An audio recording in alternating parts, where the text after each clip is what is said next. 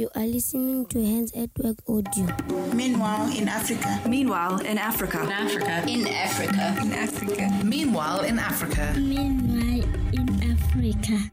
Yesterday I sat with one of my old friends, a church leader, who brought the team out to Africa this summer.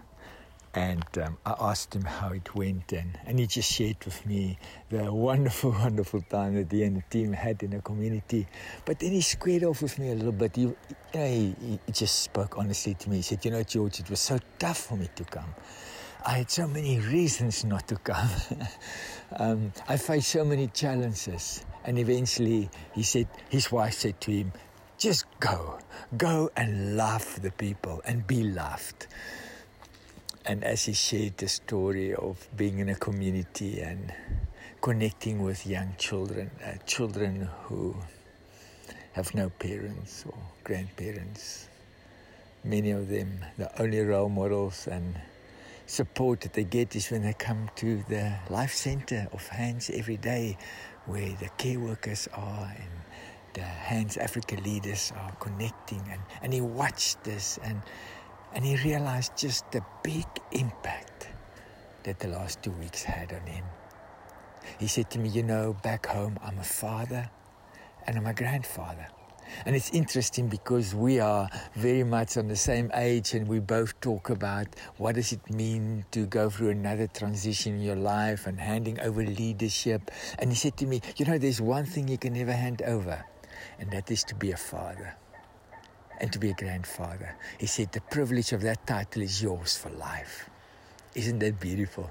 Isn't that incredible? But he only understood the depths and the love and the privilege of that when he was on ground zero in a broken community, connecting with children that just desperately looked for his attention and approval and love.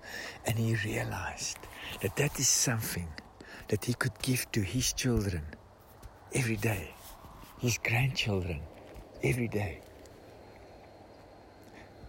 So friends, people come to Africa and it's tough. And they pray for Hands and they support Hands and it's tough. But it's through the years I've just seen it over and over. Every time we dare to do it, every time when we dare to come, it humbles us. It draws us closer to God, and it helps us to appreciate and to understand life in such a deeper way. So my friend is leaving this week, a grateful man, a church leader, a father, a grandfather, and a lover of justice. Beautiful. www.handsatwork.org